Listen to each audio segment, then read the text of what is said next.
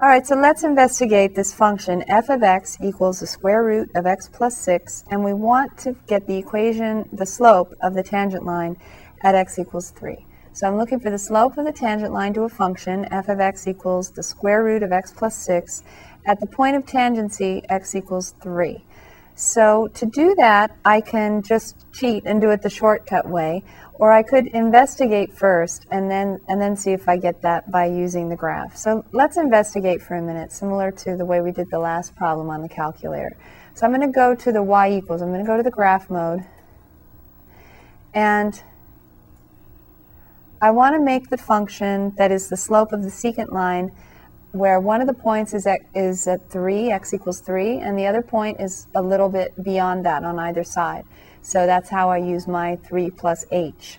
So my function is the square root of x plus 6. So I'm going to start with the slope of the secant line is f of x plus h. So I'm going to do parentheses for the numerator, and then I'm going to do the square root, and the square root key is right above the multiplication down here. So second multiplication gives me square root parentheses. And now I want to say x plus h, but instead of x, it's my point of tangency, 3 plus, that's not right, I'm trying to use the keyboard again. You won't have these issues. Okay, 3 plus, and then instead of h, we have to use x as our variable. Okay, so the square root of 3 plus x represents the square root of 3 plus h. Then minus the square root of, oops, what am I missing? I'm missing my plus 6. I noticed it when I got to the second part. F of x is the square root of x plus 6, so I need the square root of 3 plus 6. And over here, I need x plus h plus 6. So x plus h plus 6. X is 3. H is my distance from 3 on either side. Plus 6 was in the function. Minus the square root of x plus 6, but instead of x, we have 3. And now that's it for my numerator. So I'm going to go to the end of it, and I'm going to put parentheses at the end. That's my f of x plus h minus f of x, where x is 3, and I'm using the variable x to represent h.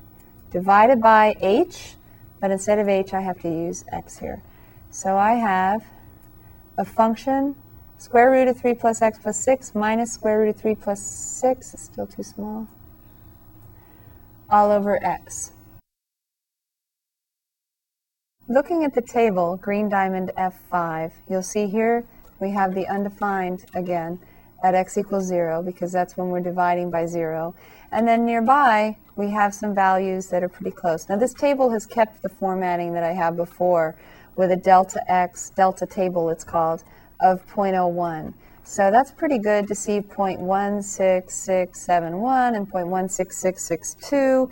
I don't know, it looks like maybe it's 0.16 repeating, but it's hard to know for sure from the table. So that's a limitation of the table. But the nice thing about it is each one of these is a slope of a secant line for a specific distance from your point of tangency. So when you're 0.02 units to the right of the point of tangency for your second point, the slope of the line is 0.16657. When you are at the point of tangency of, it was x equals 3, and then 3.01 was your other point, then the slope was 0.16662.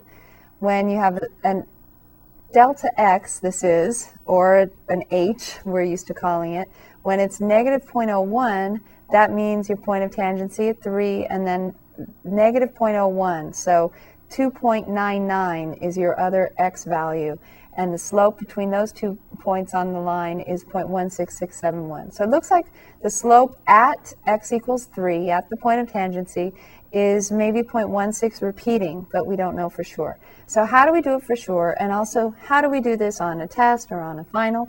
You don't need to do it this way. This is just hopefully to show you how the formula that you're using when they ask you to write the limit definition of the derivative, how that formula relates numerically to your graph. If you're given this problem to do, you need to find the slope of the tangent line at x equals 3 to the function f of x equals the square root of x plus 6. You go to your y equals, and you clear this out, because this is, well, I'll just turn it off in case I need it again. I'm going to go down to y2, and I'm going to say the square root of x plus 6. So second multiplication, x plus 6 in parentheses, enter. There's the square root of x plus 6 right there. And if I want to graph it, I say green diamond F3.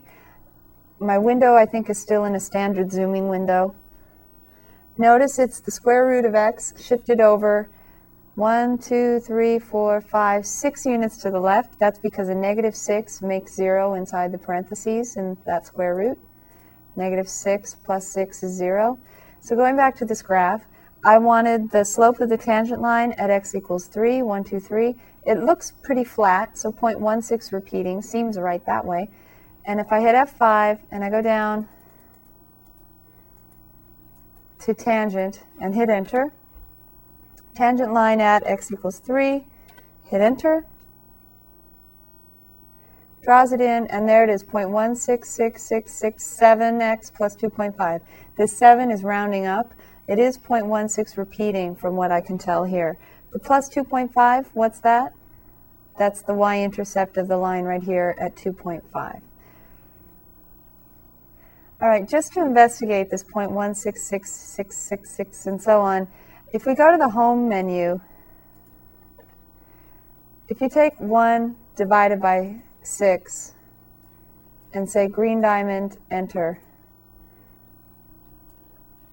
that's the value.